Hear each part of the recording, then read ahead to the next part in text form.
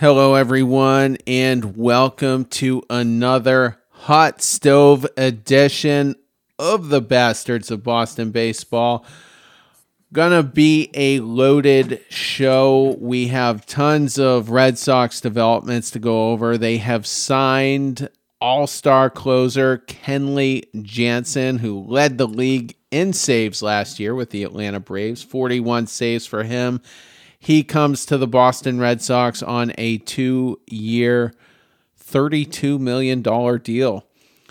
The Red Sox have also signed Masataka Yoshida, whose the last name's the easy one. The first name I'm gonna struggle with for at least a little while. I think he's gonna be called Yoshi. I think that's gonna be the common nickname, so that'll also be easy enough.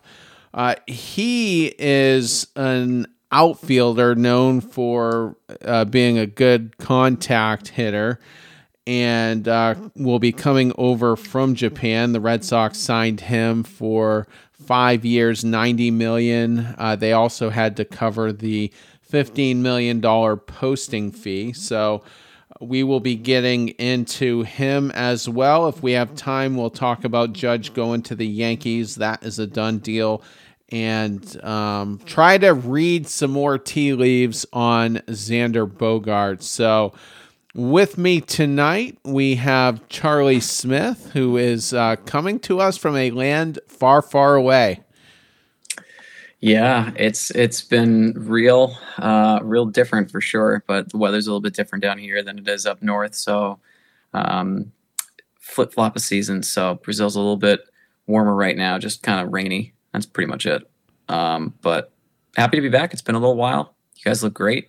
And ready to talk some Sox news because I feel like we haven't had anything good happen for the team in a really long time. So happy to chat. Absolutely. Also joining us tonight, Cody Paulson. Cody? Gentlemen, how we doing? Good to be on here. Nice to actually have something to talk about, right? Stove's been cooking for a while. We've had the winter meetings, and it seems like we were on the outside looking in. So to have some content to talk about, to have some moves to discuss, to have some opinions feels refreshing at this point. Yes, usually one or two developments will take place over the winter meetings. Those did wrap up today, and apparently all the agents and executives are making their way out of San Diego and back to their home cities. So let's go ahead and get into the Kenley Jansen acquisition. That was a name we were connected to in recent days. Tough to gauge how serious those were. We did sign Chris Martin, who we covered, I think, on the last episode. And, he comes over from the Dodgers on a 2-year, $17 million deal. So now Jansen is the next major bullpen piece. So, Charlie, go ahead. Well, I'm going to be the first one to say, 2 years, $32 million. That's pretty much the going rate for a closer these days. You see some of these other closers out there that are getting anywhere between 17 and 20 million. But not bummed about this. I've always liked Kenley Jansen. He's always been a guy that I think really only once or twice, maybe 3 times in his career. He's been in the league for 12, 13 years. He's not a home run giving pitcher, so I'm not really too concerned about the blown saves issue that's been a problem in Boston for a little bit of time. It's also nice to finally have a closer, one that we actually have with the closing title next to their name. It's not going to be the revolving door. Is it going to be Brazier? Is it going to be Barnes? Is it going to be Houck? Is it going to be Whitlock? Is it going to be insert closer name here? So for the first time in a long time, it feels like we actually have a closer for 2 years. The health concern is something that they're going to have to monitor. But like you mentioned, Terry, this is someone that led the league in saves, led the league in games finished too. That was one thing that he had done on a pretty consistent basis. He doesn't blow saves, and his ERA for the most part is pretty low. While his ERA was above 3 this year, the year before that was just barely over 2. So maybe the change of scenery will do him some good. He's only played for 2 teams in his career. He was a longtime Dodger, then 1 year with Atlanta. It's going to be interesting to see how he adjusts to cold weather, because it's not always warm in September towards the end of the season. But my hope is that he'll be okay. But this actually gives me a little reason to be excited. I know a couple people were going back and forth with me like, oh God, he sucks and this, that, and the other. But he's been with the Red Sox for 2 minutes. He hasn't even thrown a pitch yet. It's really unfair to judge him already, considering he hasn't thrown a pitch. Who do you want to close games for us right now? Kenley Jansen is eons better than any of the other options that we had. So this allows the opportunity for Houck to not be there in the closer role. I'm super excited. I don't want to keep, word vomiting here, because I'm sure Cody's going to have his 2 cents to put in there too, and you as well, Terry. So I'm going to defer to Cody for this one. You hit a lot of good points there, right there on the head, right?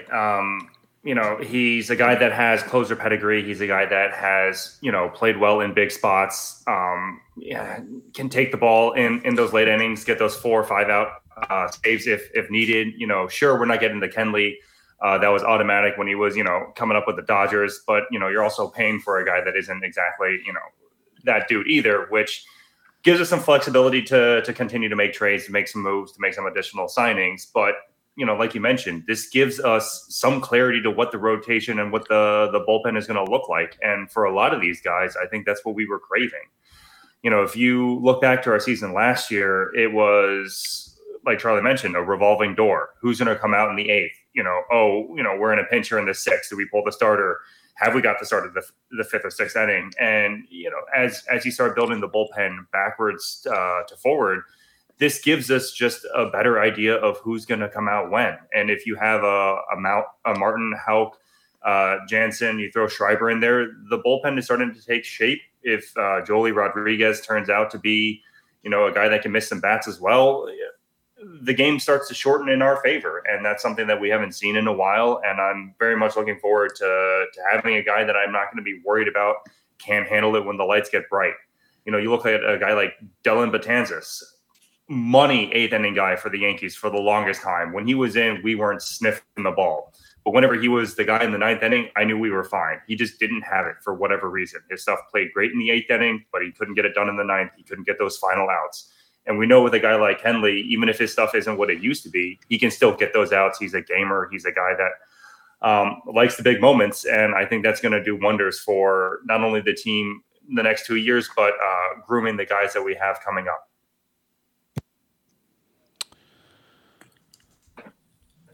I don't hate the signing, and I'm usually the first guy who's gonna criticize it, but like Charlie said, we haven't had a bona fide closer since Craig Kimbrell in 2018. And if you think about it, before him, it was Koji Uehara for just 1 year in 2013.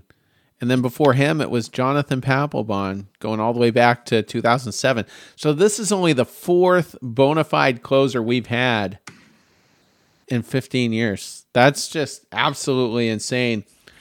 It's also the first time in Chaim Bloom's tenure as an executive anywhere where he spent money on a bullpen. He's never spent high dollars for a reliever. Jansen will get $16 million for each of his 2 years.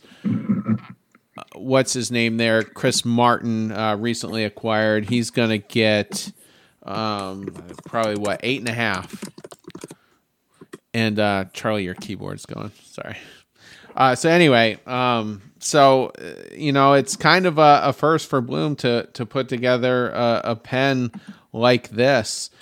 And Jansen's never posted an ERA above 3.71. That was in 2019. That was a very up and down year for him. It was looking like it could potentially be the end of the road for him.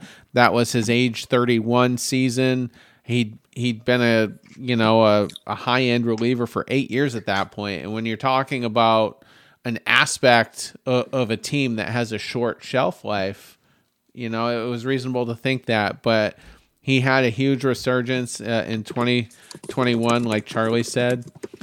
And so just, yeah. I do want to get into his medical history, though. just so people know. Now, am I real worried? No, but the casual Red Sox fan probably isn't too familiar with it. So it's extensive. I'm going to read it out and just kind of bear with me on this. Jansen was diagnosed in 2011 with an irregular heartbeat, specifically atrial fibrillation. He missed some time that season while he was placed on blood thinners to prevent blood clots. The problem resurfaced in 2012, and he again missed considerable time while being treated. In October of 2012, Jansen underwent a 3-hour catheter ablation procedure by someone whose name I can't pronounce. I will refer to him as Dr. K. Dr. K identified abnormal tissue in his left atrium and cauterized it to stop it from generating abnormal electrical signals. 6 years later, Jansen suffered a recurrence. Charlie, you're not on mute. I don't know if you keep coming off. Okay, sorry. So 6 years later, Jansen suffered a recurrence of irregular heartbeat prior to a game in Denver. That was in August of 2018. He was again placed on the 10-day injured list, and the team reported he would likely miss a month of the season. However, doctors determined the condition could be controlled with medication until the offseason. Jansen returned just 11 days later. However, the heart medication he took, which include beta blockers, had the side effects of leaving him feeling fatigued and unemotional. He gave up 4 home runs in his first 2 outings back, blowing both save opportunities. And after he protested the effects of his medication, doctors switched him to, wait for it, aspirin. Jansen stayed in Los Angeles when the Dodgers returned to Denver in September because he was a high risk of a stroke if he returned to high elevation. Jansen completed this season and provided scoreless relief in 7 of 9 postseason appearances, allowing 2 runs in 10 2/3 innings. That's a 1.69 ERA. 1 month later, after the 2018 season, Jansen underwent a 5.5-hour heart ablation procedure, which was again performed by Dr. K in Los Angeles. After the procedure, the doctor told Jansen that the small veins near the site of his 2012 procedure had grown and were agitated by dehydration, which ended up causing the irregular signals that occurred in Denver. Jansen afterwards dedicated himself to a healthier diet after recovering from the operation, reported to spring training 25 pounds lighter, and no longer was taking the blood thinning medication. Everything was fine until June of 2022. Jansen, again, last season, did have to go on the injured list as a result of his irregular heartbeat. I could not find any specific information on that, including when he was reactivated. They didn't say what they had discovered in recent weeks, but he did not pitch after June 26th until July 13th, so missed roughly 3 weeks in 2022 due to this. So, like I said, that's all extensive. I would be shocked if he doesn't miss time while he's with us. Based on his history, apparently doctors have said it's something he's going to deal with for the rest of his life. So, having said that, I hope Red Sox medical staff or doctors close to the Red Sox have at least reviewed his medicals. I don't know if a physical took place, but for him to get a 2-year deal, there must be a high degree of confidence he's going to serve out that contract pretty well. So let's get into what we think the back end of the bullpen will look like. So I think we'll all agree Jansen is the closer. I mean, at $16 million, goes without saying. It gets interesting after him. Do you want Tanner Houck as the setup guy? Pretty impressive 2 months from him. Or would you prefer Chris Martin, who isn't getting paid quite as much as Jansen, but still back end of the bullpen money? So how do you guys see it slotting out? Charlie, we'll start with you. Yeah, so my mic right now says I'm muted, but you can hear me. I can hear you. So I wonder if it's the opposite. That's very bizarre. Is it the opposite? Yeah. Now it says I'm live. Your mute button don't work. Yeah, I think that's very sad. But so I'm going to take a little gander into. Anyways, I'm okay with Houck being a setup guy if that's going to be something he feels comfortable with. If Tanner Houck doesn't have an ability to develop a third pitch, then there doesn't really make much sense having him in the rotation. He does not have the two most dominant pitches in Major League Baseball. That being said, he has the ability of being a 7th, 8th inning guy. He can pitch 2 innings. You have Garrett Whitlock that can do the same thing. You now have extra additional value in 2 relievers that have the potential of going an inning plus. Do I want them pitching the same day? No, I do not. Why? Because they can both serve the same purpose. It does not make any sense to have both of them come in for 2 innings or an inning and a half each, unless we're going to be having them both commit to being every 5th day, appearance, and then also maybe 1, 2 possible appearances outside of that. It just doesn't make any sense. Martin, I'm still kind of curious about because he had a ridiculous year last year. He also had a year in which a lot of pitchers in Los Angeles had really, really good seasons. Anderson being one. Tony Gonsolin being another, as far as 2 starters. I mean, they just didn't. I think they lost like 2, maybe 3 games combined, which is insane. So I'm curious to see how Martin can do in a repeat performance. But that's just one guy. There's absolutely no way you sign Kenley Jansen to be a reliever and not the closer. That defies logic. So we can nip that one right now. That is our closer for the next 2 years, period. There's going to be a fight to see who gets the 7th, who gets the 8th. But right now, Houck is going to be fighting for it. Whitlock possibly could be fighting for it. Martin has a chance for it. I don't know what's going to happen with some of our other people that we had last year in the bullpen, but this is the first time in several years I'm actually excited about our bullpen. I'm not excited about everything right now until other players sign, but at least our bullpen is starting to look formidable. The past couple of years, we couldn't really say that. Cody, how do you see the back end shaping out?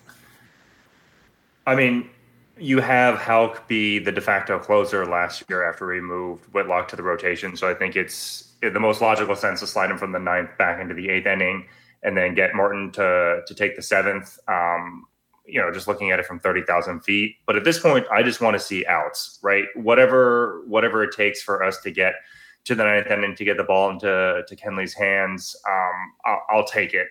What I like to have the flexibility to pitch the guys as necessary, maybe throw in Barnes if the splits are good, sure, save the arms, keep them fresh as long as we can. Like Charlie mentioned, you don't want to see the guys pitching on the same day if you don't have to.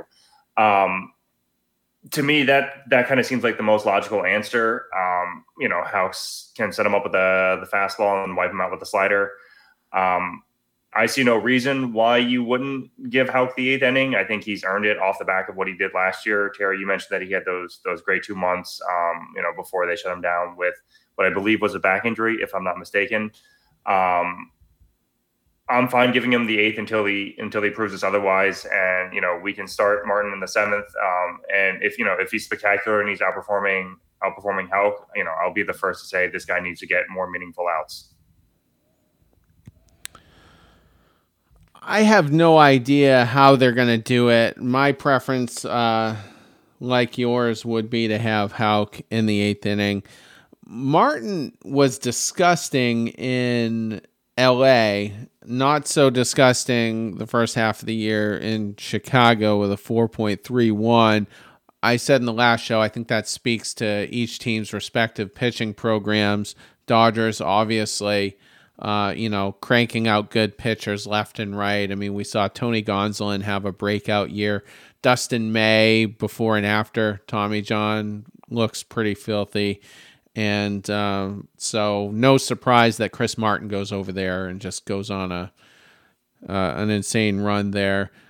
So hopefully the Red Sox can continue what we've seen out of him. But for me, really, with this entire bullpen, whether it ends up being, less than what we think it is, which hopefully is still serviceable, or perhaps it'll exceed our expectations, or perhaps be one of the best, top 3 or 4 in MLB. The one guy I think that really solidifies it all is going to be John Schreiber.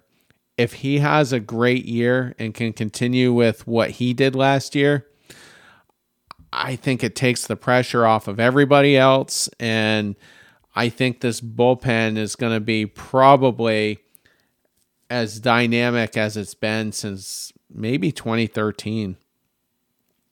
While I'm here, I'm just pulling up Houck's numbers. So I don't know when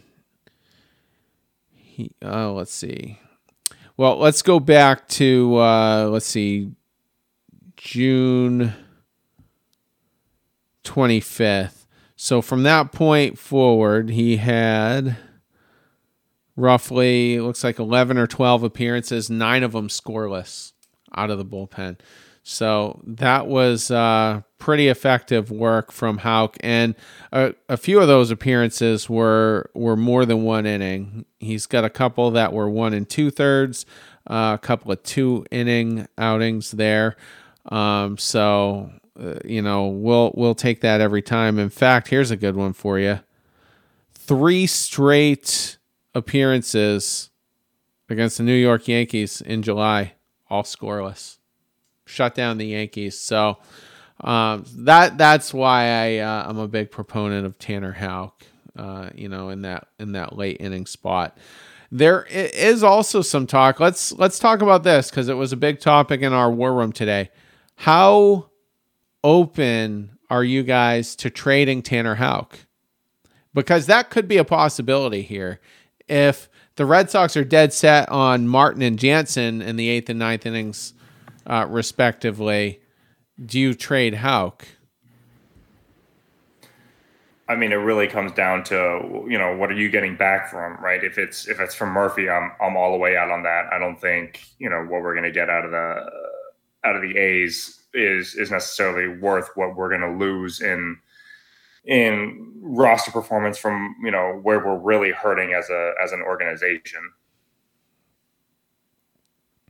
Charlie? Don't want to do it.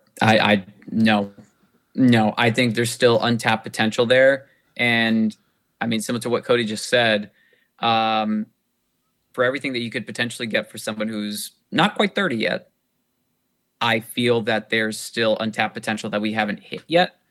And I don't think it's worth the ask. And have we even heard what the ask is going to be? I would assume Bloom would mostly be looking for major league ready talent in a deal for Houck. Right. And if we were to get a Murphy from Oakland, what do they want? Houck would be part of it. And I think Oakland also surprisingly said that they want major league ready pieces as well. And that was specifically when they were talking to the St. Louis Cardinals, who have since pivoted and signed Wilson Contreras. So the A's Which are is looking, insane. Yeah, A's are looking for major league talent as well. I don't know if Hosmer could be part of that deal on the cheap money he's at. I don't know who the A's have replaced Matt Olson with at first base, but Not that Hosmer's gonna be that good anyway, but we do have some extra pieces though, and he's one of them. So, but I've always been a Houck guy though. Me too. I've always liked Houck, and I don't like letting go of pieces that it's like, it's like Bloom. Bloom doesn't want to get rid of pieces that he drafted that he helped get. He wants to get rid of other people's pieces that he doesn't have an emotional attachment to. Houck, I'm kind of the same way. Like, I have an emotional attachment to Houck. Like, I had one with Michael Chavis. That's why I was so pissed when he was moved for nothing. And say what you want to say. It was the wrong move then. It was still the wrong move now. You can argue it every which way you want to. You are wrong. If you think that sending Michael Chavis away was the right decision, you are an idiot. I'm done. Charlie loves Michael Chavis, but I'm just hardcore. I'm a hardcore no on Tanner Houck. And the vaccine, which was a major problem last year, if we thought we were going to be facing Toronto potentially in the postseason, that's not an issue anymore. You don't need to be vaccinated to go to Toronto. So, I mean, unless there's some behind the scenes stuff we don't know about that's been problematic surrounding Houck, and I would be shocked if there was. I don't really see a need to trade him. I love the swagger he has. Dennis Eckersley calls him Cool Hand Luke, and I want him to stay on the team. He's controllable for the next 4 seasons.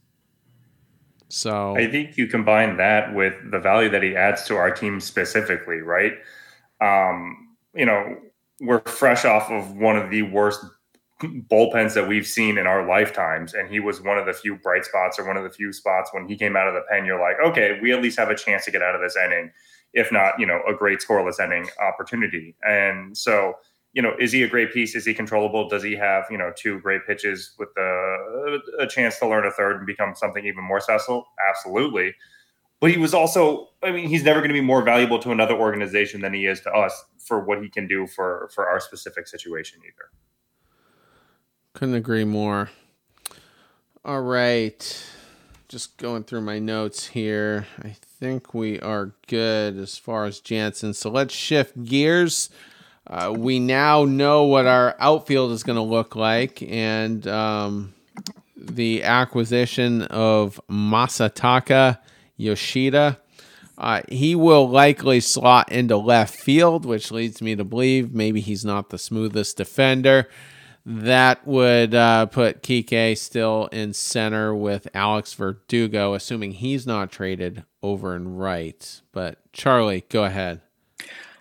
Masataka Yoshida now has the coolest name in the American League East. It's not even close. You can't even sniff that name if you're second, third best name. Masataka Yoshida. I'm really curious to see if he ends up playing left field, how he's going to manage playing at Fenway Park with that monster right behind him. That's going to be one of the biggest tests. I'm also struggling because, Tara, I know you had a tweet that I just want you to preface it before I start talking. Can you just mention your tweet? Okay. So it's going to be kind of a dead giveaway that I'm not looking at this through the rosiest of glasses, but here are the salary breakdowns of the 3 outfielders. Alex Verdugo will make $7 million in 2023. Kike Hernandez will make $10 million in 2023. And then you have Masataka Yoshida, who will be making $18 million. And I put 2 asterisks next to that. And then at the bottom, I noted that Yoshida was possibly the 3rd best outfielder of the 3. He's making nearly double what Kike's making, and not quite triple what Verdugo's making, but almost. So playing in Japan, playing in Korea, playing in the Dominican leagues, not the same like it is playing in the U.S. There have been very few players that have crossed the pond and done phenomenal work. The easiest and I think most memorable player in our time is Ichiro Suzuki. That really just went by one name. If you said Ichiro, you knew who you were talking about. There is only one. You didn't need to mention his last name. Masataka has the ability to be that if you mention Masataka. If he can be half that good, if he can be a third that good, he could potentially live up to that contract. A lot's gonna go into to him. There's gonna be, for the first time in his career, major pressure to perform. This is somebody that hasn't necessarily played every single game of every single season that he's been a part of. Why I'm a little bit happy about it and why I'm a little bit sad. Two different things. Why I'm a little bit happy. We're finally shelling out big money.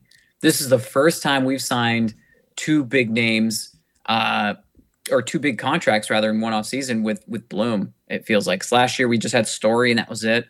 And it was really with moments, seconds left in the off season before the regular season started. And really it was like the JD Martinez thing where it felt like the season was already beginning and we still didn't have Story there. I don't know if Yoshida can be the everyday superstar player that we need him to be. And my prayer is that the pressure that will be on his shoulders will not be too severe. He can be a 2020 guy in the bigs. He's not a stolen bases guy. He can hit over 300, which is incredible. He scores a lot. Why is this so important? Again, the pressure that he's going to be under, because he's going to be making a lot more money than Kike Hernandez, who's a fan favorite. He's going to be making more money than Alex Verdugo, who also is a fan favorite. So there's going to be a lot of pressure on him to deliver quickly. And my hope is that if he struggles, the fans don't let him know that all right away, because when you're transferring over from one country style of play to this one, there's a lot of difference. There's major changes. The dimensions of the park is one. There are so many changes. So my hope is that Boston embraces him, accepts the change, understands that it's not going to be overnight, assume positive intent that he's doing everything possible. He knows how much money he's making. And hopefully maybe we'll be blessed with getting a little bit of a miracle for a couple seasons. Cody. Man, I don't know if I need to start going before Charlie or what, but he's making a lot of great points. Go before him. Oh, man. I think a lot of it is going to be managing the expectations for him, right? You know, we finally outbid some people today, right? We beat the Giants and the Blue Jays allegedly amongst some other teams for Kenley. There was a lot of other pro ball organizations that would have loved to have Masataka his services. He's a foul pole to foul pole hitter. He puts the ball in play. He hits gaps. He puts barrels on balls, right? That's what we need in our lineup at this moment in time, right? You look at Devers' season last year. I think he had 27 home runs and had under 90 RBIs. Xander under 80 RBIs. Martinez not a lot of stakes. Story had that great stretch where it seemed like he was hitting 3-run jacks every time he was up. But outside of that, it's a lot of solo home runs in our lineup. The table wasn't set. There was nobody getting on base at the top of the order. So if Devers were to go yard, it's not a crooked number. The lineup is solid, right? A bright spot for our organization last year was, I think, 4th in the league in runs scored. That's awesome. And if we were able to lengthen that lineup and take even more pressure off of our rotation and some of the other guys, I think that's great. We need to make these extra base hits count a little bit more. And I think that's what this guy can do for us. It's exciting to have a player that, you know, is a little bit unknown. Sure, there have been horror stories of unproven prospects coming from, you know, faraway lands. But at this point in time, you know, we haven't seen a lot from this front office in terms of making splash moves in the offseason. And, you know, to see Bloom open up the pocketbook a little bit to make some signings that could immediately make us better and give some more clarity to what the outfield looks like, what the lineup could look like. the DH spot if, he needs a breather. I think that's all going to help us down the road. Mitch Haniger was a popular name in the war room. That was the type of bat I felt like the Red Sox needed, out in the outfield. Kike might hit around, 20 dingers in a year, 30 or more extra bases. And Alex Verdugo, probably 10 or 12 home runs. I don't know that Yoshida's power. He did hit, 21 home runs last year in Japan, 335 average. He's a career 327 hitter. And 133 home runs overall, and that's all since 2016. So he probably projects out, if all goes well, as roughly about a 15 to 20 a year guy. But here's my problem. As far as hitters go, guys from the Japanese market, the Korean market, they seldom ever pan out. Pitchers do quite often. But in the war room, I asked, besides Shohei Ohtani, Ichiro Suzuki, and Hideki Matsui, besides those three, name another one that really panned out really well. Andrew came back with Shin-Soo Choo, which, fair enough, he was pretty good for a number of years. His long-term deal with Texas didn't work out too well, but in Cincinnati certainly did, put up some robust numbers. But the other names coming back in the war room was Nori Aoki, who, he's a 7 or 8 hole guy, which isn't what we need out. And if Yoshida ends up being basically that, I think our outfield is going to be pretty underwhelming again. So I'm just not thrilled with the signing. Seiya Suzuki didn't have a terrible year last year, but did he live up to the hype? No. I forget the name of the Padres second baseman. That was a popular name that offseason amongst Red Sox fans. He completely fizzled. I think his last name might be Arihara, something like that. I don't quote me, but he's basically not even an everyday player with San Diego these days. It's just, I wanted an upgrade. You look at those World Series years, we always had a great outfield. You had Manny and Trot Nixon and Johnny Damon in 2004. 2007, you still had Manny. You had Jacoby Ellsbury and J.D. Drew. Love him or hate him, I always thought Drew was pretty productive. 2008, much of the same. 2013, who did we have? We had Victorino in right, Ellsbury in center. Then you had the Nava and Gomes platoon in left field. I loved that. I thought it was great. Johnny Gomes, especially off the bench late, one of the best clutch pinch hitters I've ever seen. And then finally in 2013, you had Jackie Bradley, which was the weakest of the three, Mookie Betts and Andrew Benintendi, who had a pretty good year that year. Those are championship outfields. So we're going to go out there this year again with Alex Verdugo, Kike Hernandez, and then a complete wild card in Yoshida, who's making $18 million. Could be the second highest paid guy on the team, second or third. So I'm concerned. Question for you, Terry. Yes. You mentioned J.D. Drew there, who I personally a big fan of, right? A career 280-ish guy, had a lot of injuries, unfortunately, which really kind of curtailed the productivity that he could have had. But if we were to get 280 and 15 to 20 bombs out of Yoshida, would you be satisfied with that signing there? That would be very productive. I would probably take that. Is that 18 million? Not so sure, but it's productive. Here's my other concern. Here's why I think they don't, live up to the hype. In Japan, they're basically playing, 4A type pitchers. That's who they're hitting off of. So in between AAA and the major leagues.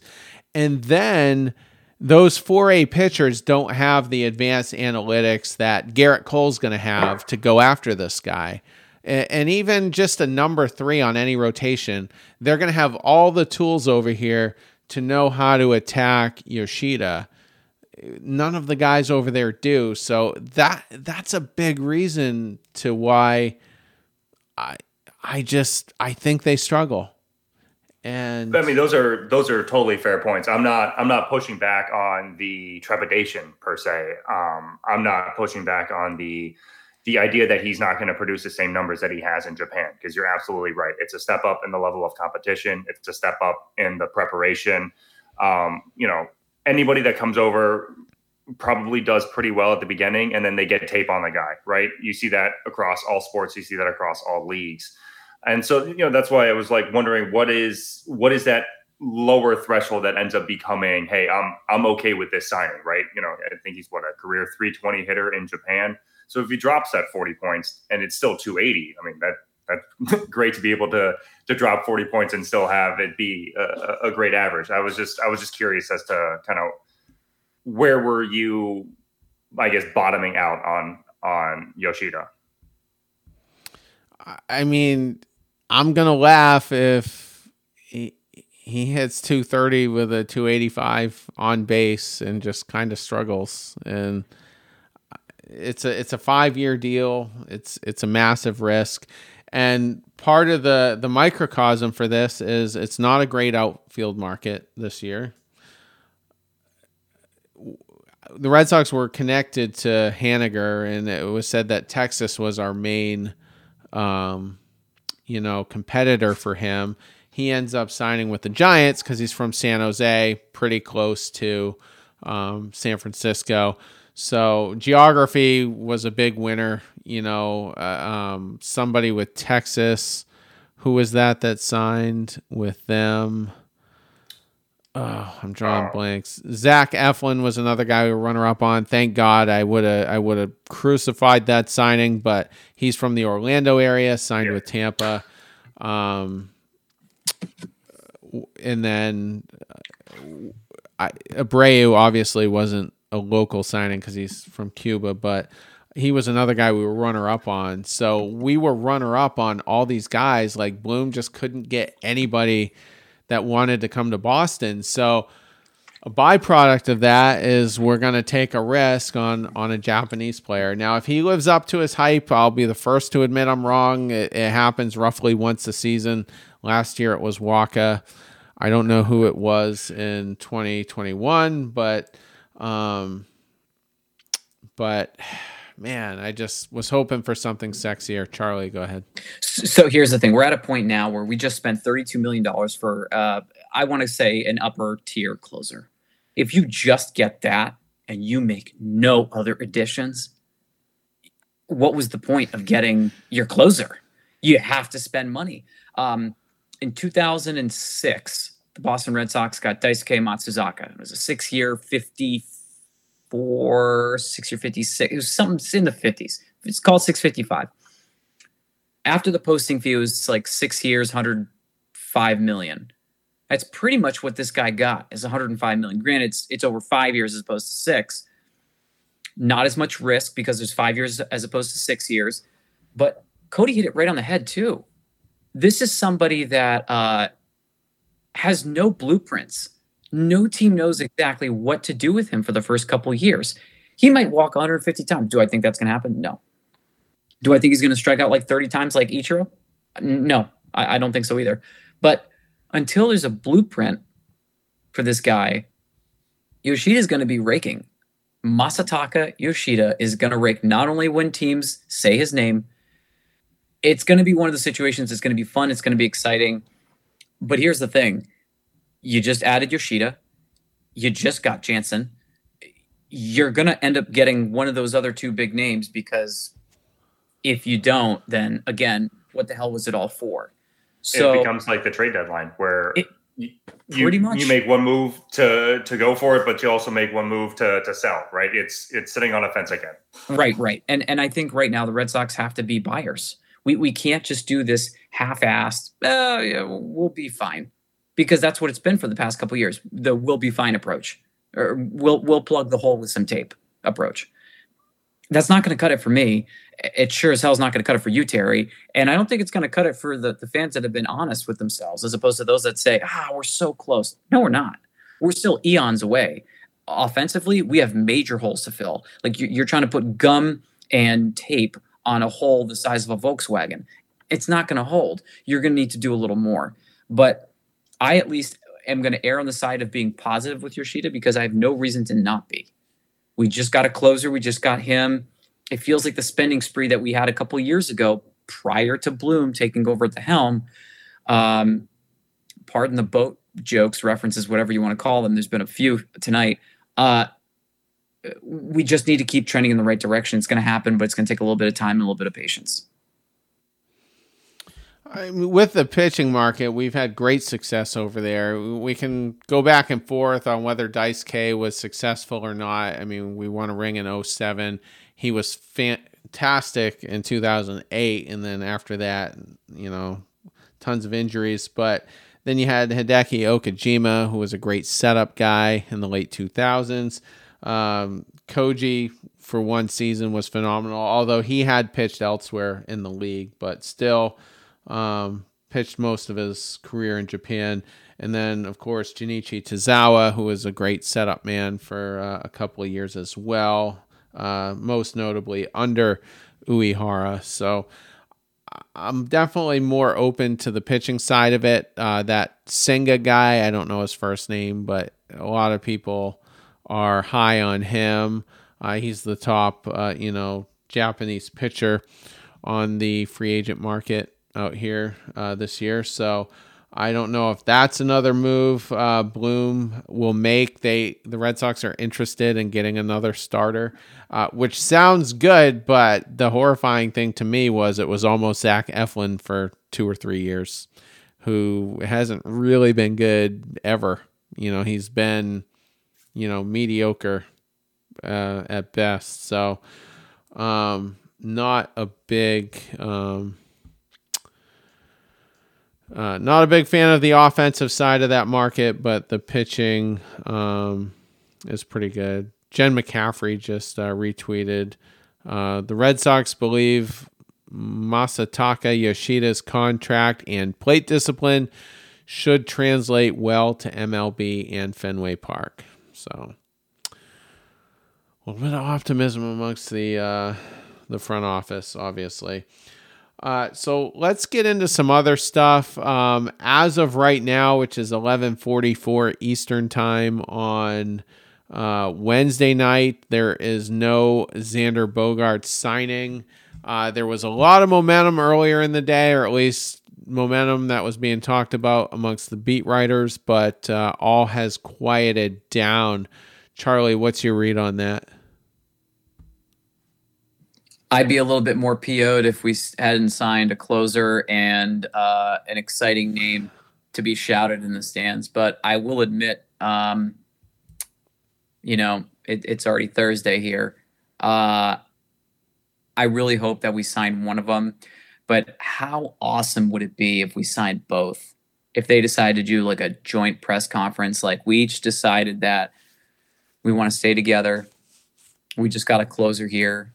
Kike was promised that we're going to build something magical here. We're going to keep a strong team together.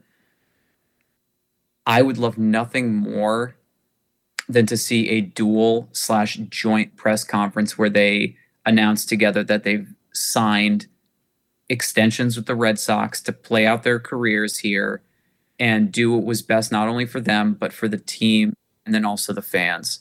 Because I think that would win them over. I think Xander needs to be able to win over these fans. Devers, he's still got a little bit more leash here, a little bit younger. But if they were to do it together, mano and mano, I find few things that could be even better than that. And honestly, would extend an even longer leash for Chaim Bloom. Because right now, if you don't get this done, it's going to be really hard for anybody to say, yeah, you deserve to still be here.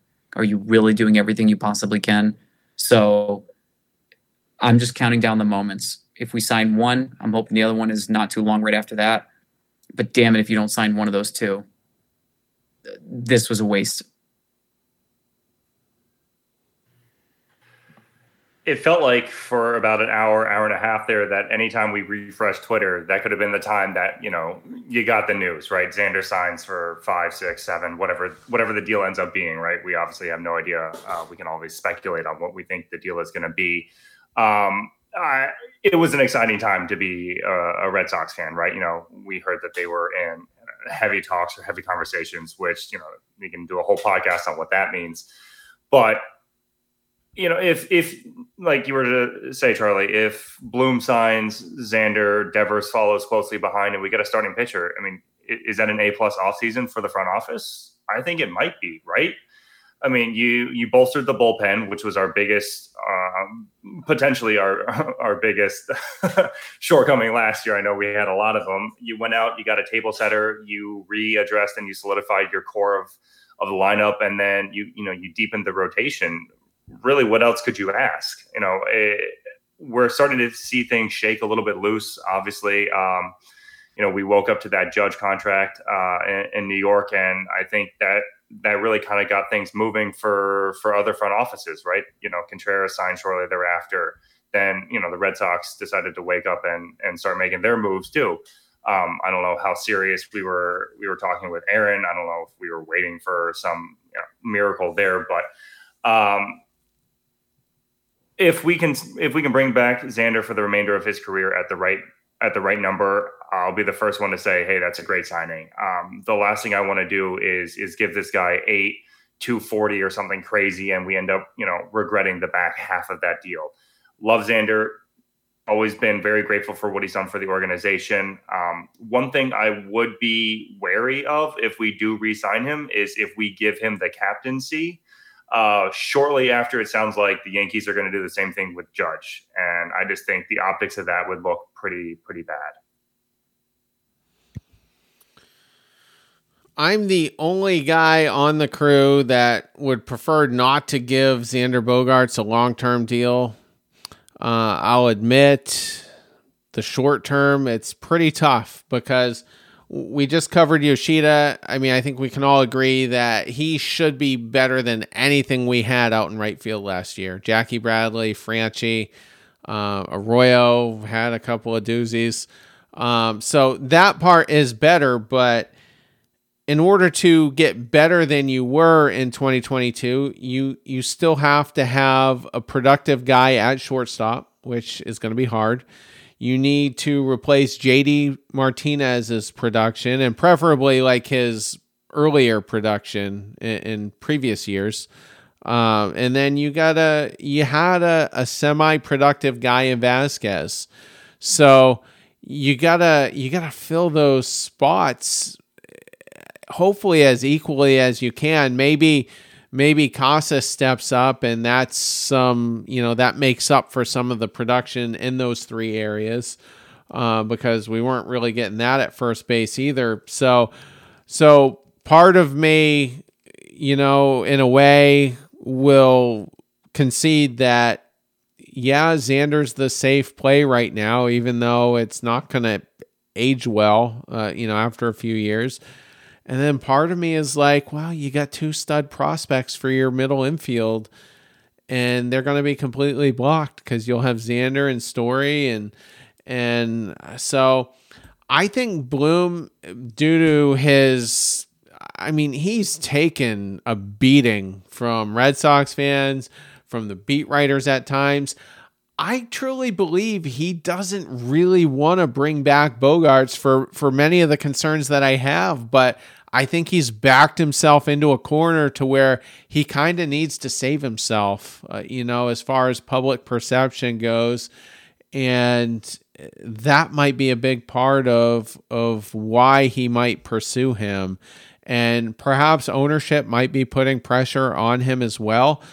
So it's tough to really know. And I know the owners were engaged in the discussions with Xander and Scott Boras the night before last. So they've been active in these conversations. Here's another thing too, and this is what gives me a little bit of pause as well. How does Trey Turner sign for 11 years and we're going to potentially sign Xander for 7? Like, it's hard to imagine that disparity will play out that way. I think the Red Sox have to go at a minimum 8 years. And I just don't know. Xander has a lot of leverage right now. It's one of the more fascinating situations we've seen, play out over the course of, a hot stove. Charlie, any thoughts? No, got nothing. Not anymore, man. I'm gonna keep my fingers crossed, my toes crossed. When I wake up in a few hours, I'm gonna hear breaking news: Red Sox have re-signed Rafael Devers and Xander Bogaerts. That's been the trend. I mean, Turner left $40 million on the table that he could have taken had he signed with the Padres. Judge left $40 million on the table as well had he signed with the Giants. So, I mean, if the Red Sox can get to somewhere between 200 and 220, maybe a deal gets done. That would be an 8-year deal. But it's just, I don't know if it's going to happen. I've never been so conflicted on a free agent. When Lester was a free agent, I was all in. I wanted him to re-sign so bad. With Mookie, I was resigned to the fact he wasn't going to sign anyway. So it was what it was. And here we are with Xander. Yeah, it's just absolutely insane. So we'll wrap up with this. Judge to New York. Again, I just alluded to that. That was my steadfast, prediction for basically the whole season. And I just couldn't imagine the Yankees allowing him to leave and Judge even wanting to leave. I mean, he's the closest thing to Mickey Mantle in New York since Mickey Mantle. I mean, in terms of legendary stature, I mean, who else has there been? I guess obviously Derek Jeter. A-Rod wasn't beloved like Judge is, so Cody, go ahead. Lead us off on that one. I believe it was 9 for 360, right? For an AAV of 40 a year. That's correct. I'm over the moon, right? I mean, the dude is empty calories. There's been a story that the juiced baseballs have found their way into Yankee Stadium more than any other stadium. So you have a guy that seemingly can't stay on the field year after year. He's had a couple of great seasons. When he's on the field, he's in a great talent, absolutely. Playing in that bandbox stadium. But 9 years is a long time for a guy, and to be hemmed up for $40 million. The dude doesn't show up when it matters. He got his first walk-off hit this season. I mean, it's great for us. This was a win-win for the Red Sox, in my opinion, right? Either he goes out west and we never see him again, so be it, or he stays in New York and he gives them the financial headaches for the next decade, and their team's going to be weaker for it. It's a deal that New York had to do. Steinbrenner got a lot of favor with his fan base by essentially bypassing Cashman and was like, hey, you want 9 years? You want whatever number? Let's get this done. I want you to be a Yankee. You want to be a Yankee. Let's figure this out. And the rest of the Major League Baseball now gets to reap the spoils of it, right? It's incredible. I mean, I think you can hear the joy in my voice knowing that, sure, he's going to beat us in the regular season from time to time. He's going to send balls deep into the night over the green monster. And, it'll be gut-wrenching at that moment, but the dude hasn't won anything. All of his best seasons have ended in absolute disaster at the hands of some other team. I'm fine with it. Bring it on. Let's see him for 9 more years. So it's really hard to follow Cody when he, I'm just kidding. So real talk, 9 years, 360 million, 40 biggins a year. Am I going to go so far as to say empty calories? I don't know. you can't hit. You still have to stroke 62 out of the park. I don't know what his split was at home and away. What I will say is that Aaron Judge went 1 for 16 in the ALCS in 2022. So to Cody's point, this is a guy who does not get it done when it matters the most. This is a guy that hits barely 200 in the playoffs. And truth be told, the first 462 games really don't matter. No one gives a crap. The playoffs is where it's at. The Red Sox are going to be facing them not 19 times next year because they're going to be doing a little bit more of an even schedule. So for that, I'm happy. Aaron Judge might have snuffed the Yankees. I thought he was going to get over $400 million. I thought he was going to get something like 42, 43 average annual value for. But at the end of the day, I mean, how many years of those 9 years are we going to be getting a fully healthy Aaron Judge, regardless of how many juice balls are in New York or not? 6, 6.5. That means the Yankees tossed $120 million out the window for an all-rise section in left field or right field or wherever the hell it is at Yankee Stadium. No one cares. Do you know how much you can do with $40 million? Like, you can get a couple quality starters. You can get a closer, $16 million on the closer. You're getting perhaps another superstar pitcher if we're lucky, hopefully. You can sign Devers. You can sign Bogaerts. You can still sign Bogaerts and another player for that $40 million. There are endless opportunities and endless choices. I'm ecstatic that he's still in the AL East because it's just going to mean that the Yankees are kind of tied up for the next 9 years, and a fifth of their salary for the year is going to go towards one dude. So I'm pulling up Stanton's contract right now. He is under contract through 2027 with a team option. Wow. So he's kind of most of the way through that contract. That's 5 years remaining, counting 2023. But by the end of their contracts, Giancarlo Stanton, Aaron Judge, Garrett Cole, the Yankees will have paid out over $1 billion amongst those three. That's insane. And they got DJ LeMahieu for at least another 3 or 4 years. He was injured this year, has an injury history. This is a team that's going to be very old here in a few years. Lots of guys in their 30s, lots of guys going on and off the injured list. You know, I'm not rooting for it, but we don't know how an offensive position player that's 6'7" or taller is going to hold up. We just haven't seen it. And it hasn't worked out so far in their careers. They've each missed time. Stanton goes on the injured list for almost anything, it seems like. But like the Bogaerts deal, the Judge deal should be okay for at least a few years. I think it's good for baseball that he stays in New York. I think it's good for the Yankees-Red Sox rivalry. It was kind of crazy, though, yesterday. I mean, everybody was positive he had signed a deal for like a 30-minute period.